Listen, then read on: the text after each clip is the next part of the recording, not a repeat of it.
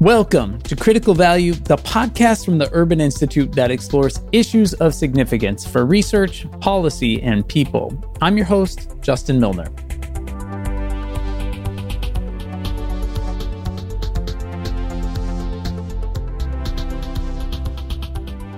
What's up, podcast listeners? Thanks so much for downloading. We are back again for the kickoff to our third season of Critical Value, and we're super excited about the podcast we have in the hopper for the coming year. Our request to you is to subscribe to the podcast on whatever app you're listening to now, rate the show on iTunes, and spread the word far and wide to let others know about us. Thank you so much in advance. On today's episode, we're going to talk about charitable giving and philanthropy. Giving is super important and relevant in this current moment in the US, when we're still dealing with the COVID-19 pandemic and so many people are struggling to make ends meet. And really, charitable giving and philanthropy has always been an important part of American life, though what it looks like is starting to change. On this episode, we'll share the findings of some new research that highlights how and when people talk about giving in social media, what might influence people to give more, and what Americans are doing in this moment to support each other. We're going to need a guide for this journey, and I have just the person. I'm Benjamin Soskus. I'm a research associate at the Center on Nonprofits and Philanthropy at the Urban Institute, and I'm a historian of philanthropy that focuses on the intersection of philanthropy and democratic institutions and norms. So let's start big picture. How much money do Americans give away every year? So it's pretty easy to count money that you give to tax-exempt charities, 501c3 charities from the tax code. And usually when you hear about like big tallies for how much Americans get every year, this year, for instance, in 2019, the most recent numbers, something like $450 billion, a lot of money. And people give in other ways that can't be counted as easily. We all know there's lots of other types of giving out there. Peer-to-peer giving, peer giving that might happen, say, informally on the street or through an online platform like GoFundMe. There's remittances, money that's given to populations in different countries. There is money given to advocacy organizations that are not tax exempt or that you can't claim a charitable deduction for. Charitable giving is important for a host of reasons. The most obvious one is that it's important for nonprofit organizations to stay afloat. Charity is the way that we fund many services, many institutions. There are certain fields that rely heavily on charitable giving, museums and the arts, for instance, and many local institutions. Charity is actually the sort of third revenue source for most nonprofits. So depending on which nonprofit you're looking at, charity can have a huge impact in terms of the finances that they can rely on. But Ben points to another key reason: giving is essential. The secondary reason, with sort of deep roots in American thinking, is a kind of civic reason. Charitable giving is one way, at least, that Americans express their values, their priorities, their ideas, their beliefs. And it creates a kind of pluralistic network of kind of prism of American values and interests, which is a kind of bedrock for civil society. The act of giving itself, as much as voting, as much as activism, is a key way that Americans as citizens have sort of materialized and promoted their values. So giving is important for at least those reasons, but Ben sees a couple of conflicting trends in recent years. While funding is up, remember that $450 billion? Well, that's been increasing in recent years, but the percentage of families that gave to charity is actually dropping, going from 66% in 2000 to closer to 53% in 2016. And there's some indication that in the last year or two, less than half of all families gave in the traditional way. You have these kind of two different narratives that are out there. You have a narrative of growth and expansion, a narrative that's easy to celebrate, where you see the aggregate figures tick up every year, with exceptions after a major economic crisis.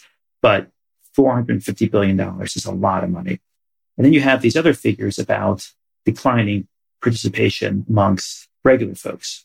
It's all part of a larger concern about how a political economy in which more resources are controlled by a smaller and smaller subset of Americans can shape a kind of broader civic culture.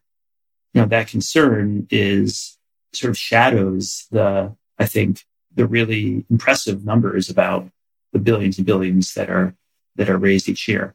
But the decreasing number of Americans providing charitable contributions does not mean that people aren't thinking and talking about how to give. That's something that our second researcher has been working on.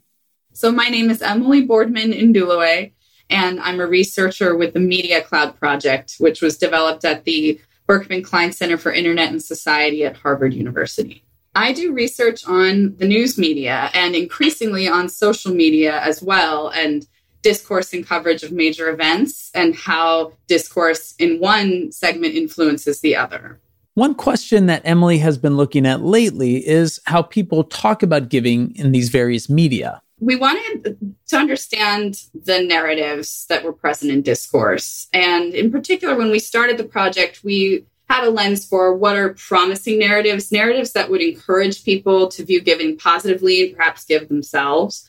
What were problematic narratives that might be critical of giving. So this seems like a big task, right? Like, how do you figure out what people are talking about? Well, if you're Emily, you do it very systematically. We developed a complex keyword query that gets at coverage and discussion of philanthropy and giving, very tested and validated over many iterations. And we've used that to capture all of the news coverage that we can get from the US, which from our Media Cloud system is over 10,000 sources in the US alone. And then all posts that we can see on Twitter, Facebook, and Instagram.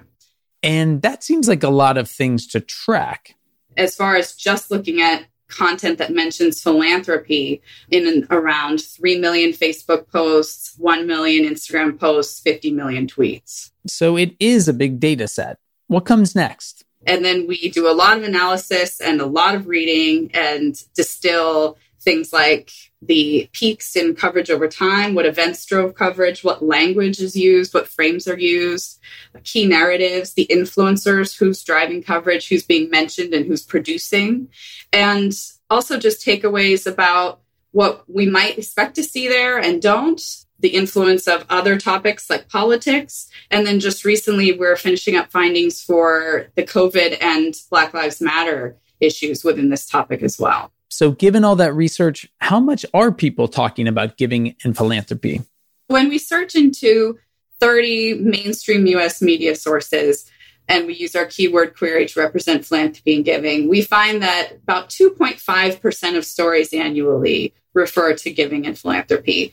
And this is actually more than basketball, the NBA gets, but it's less than football, the NFL gets. Basketball gets about 2% and football gets over 3.5%.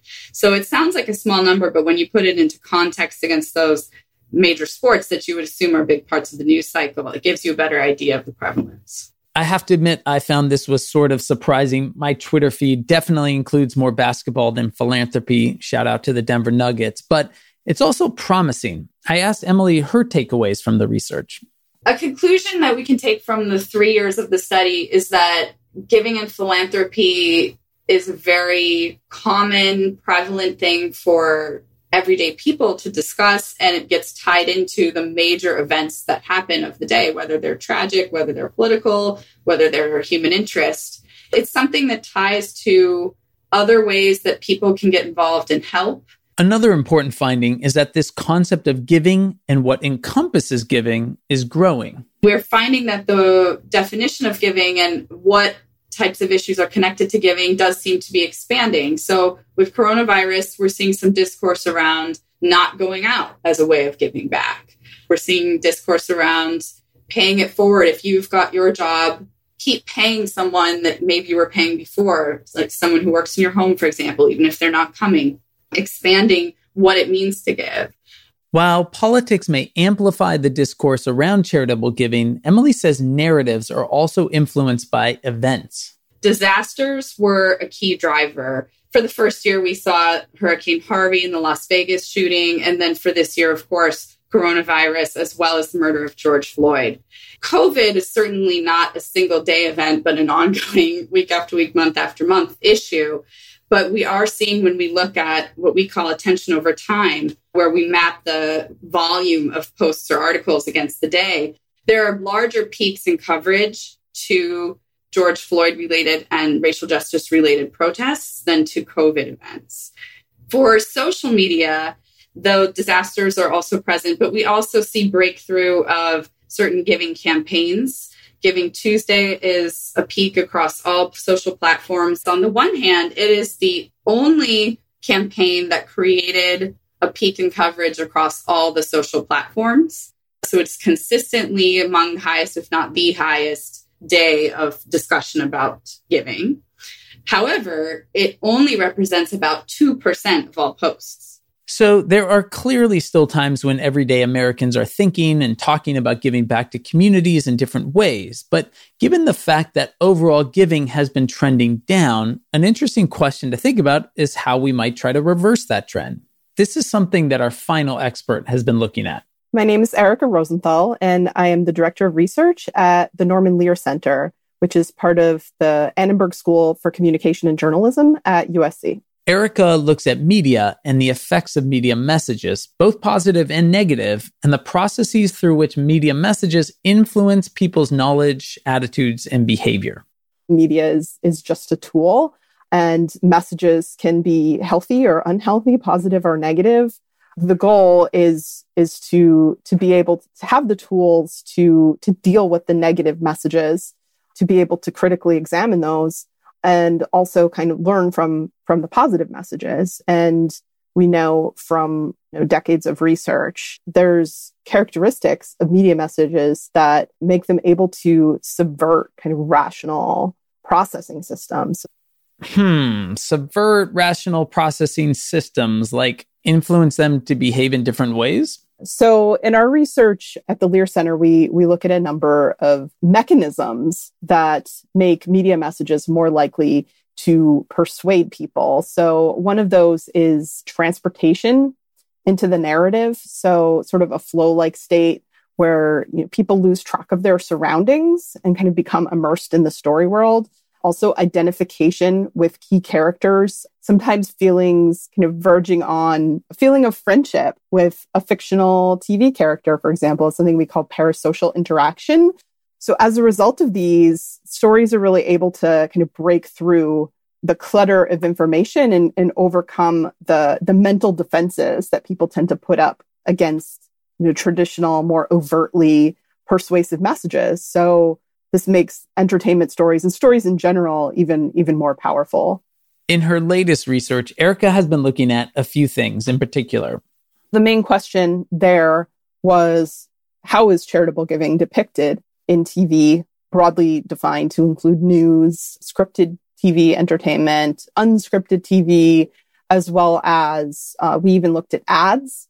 We looked at sports, children's programming. And then for the surveys, the key question we were interested in was the relationship between individuals' charitable giving behavior and their media and entertainment consumption. And how did Erica and team answer this question? They conducted an audience survey, which they ended up doing at 2 time points. We were originally going to do one survey in April, but we ended up adding a second one in July as the pandemic was unfolding. We also evaluated 2.6 million hours of TV to look for charitable giving messages. So given all these many hours of TV and more, what did they find?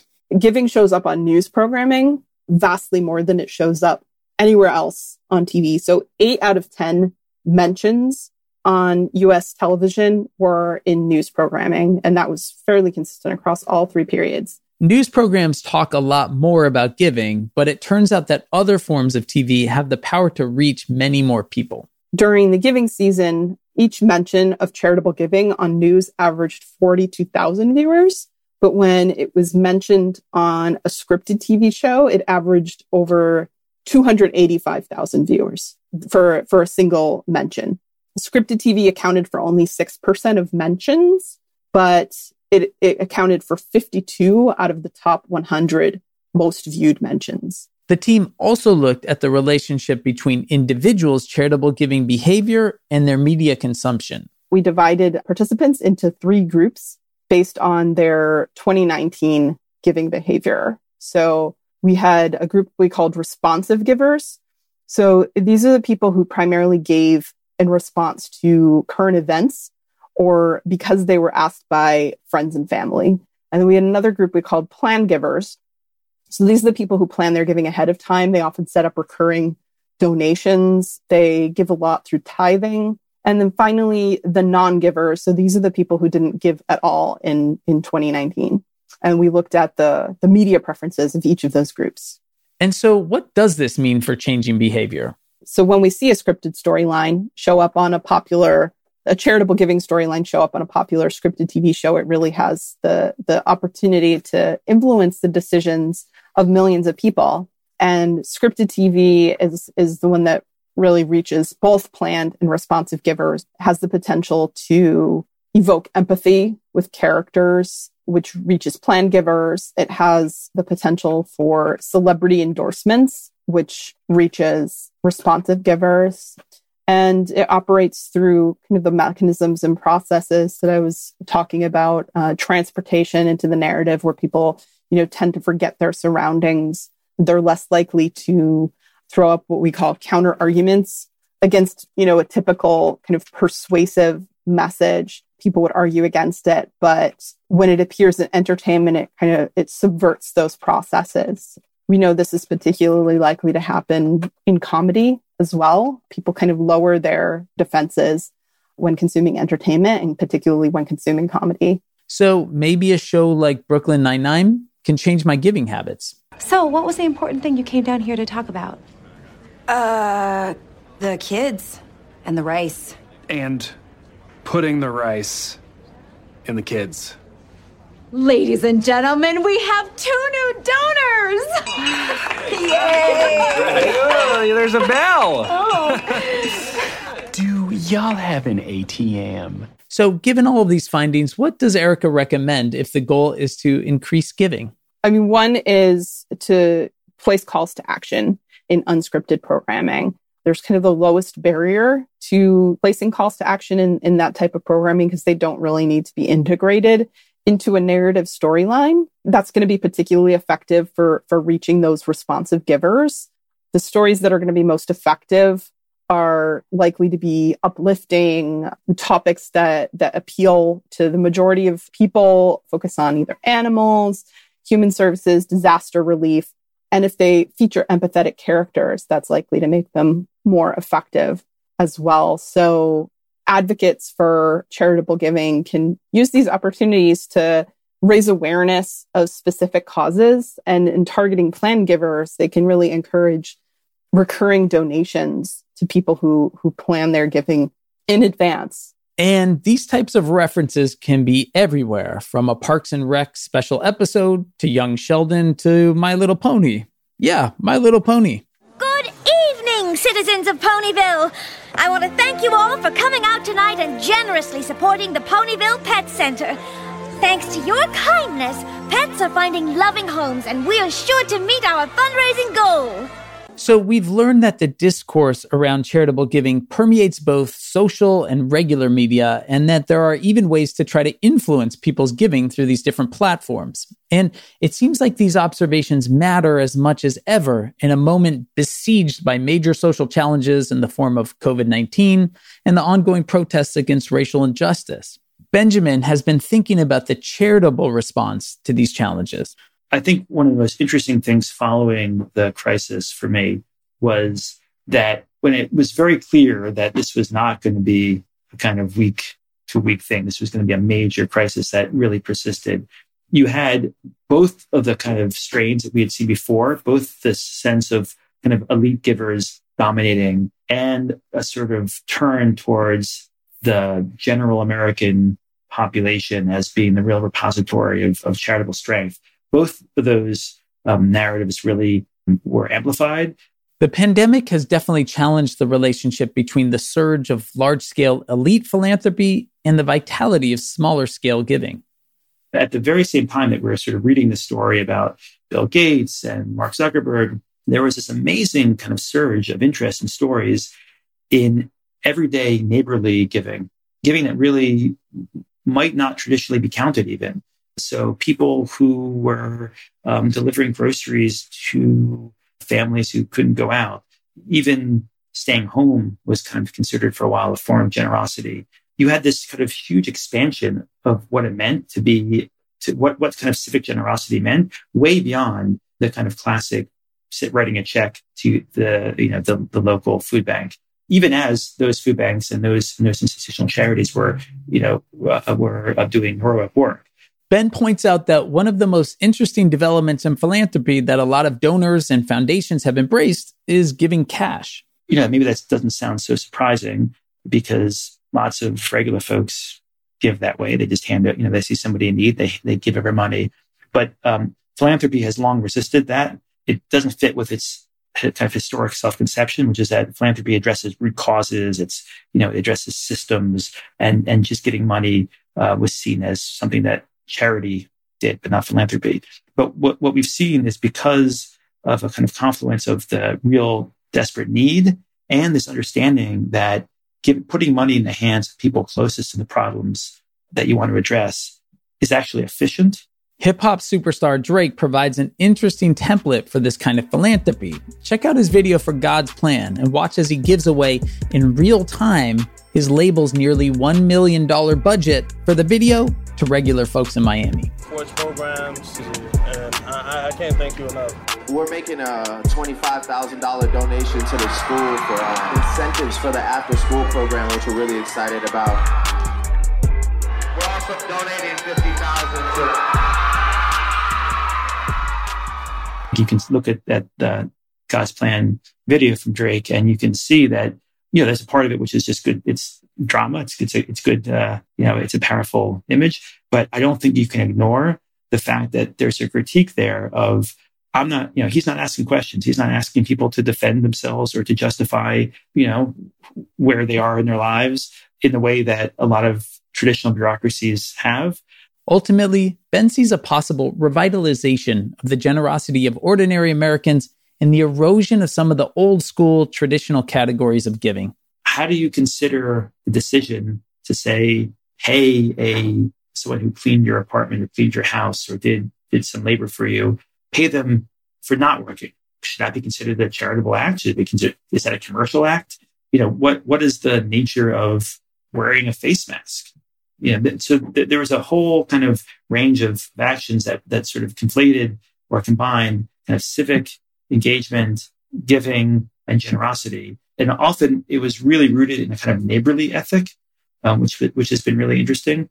The emergence of mutual aid as a kind of category of charitable action. It's an idea with long historical roots going back at least a century, but it's really had a resurgence. And it's this idea that neighbors should help neighbors, that people should help each other. And so the line between a giver and receiver becomes blurred. And it's really rooted in this sense of kind of neighborly solidarity. As always, we'll close with some key takeaways. Here are 3 things to remember.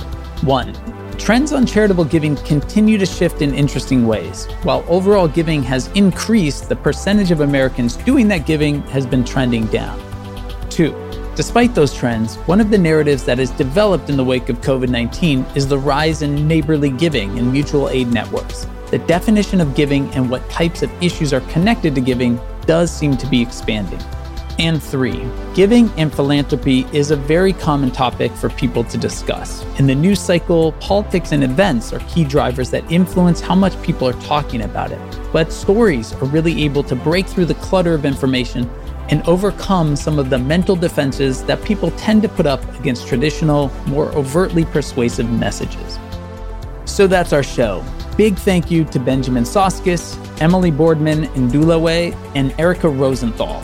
And another big thank you to producer Jacinth Jones. And of course, thanks as always to our sound editor, Riley Byrne from Podigy.co. That's PODIGY.co. This episode was produced with support from the Bill and Melinda Gates Foundation. Our music is by Moby. On behalf of the Critical Value team and my 2 kids who continue to be co-producers, I hope you like this podcast, and I hope you Listen to more of the podcasts and learn more. Thank you.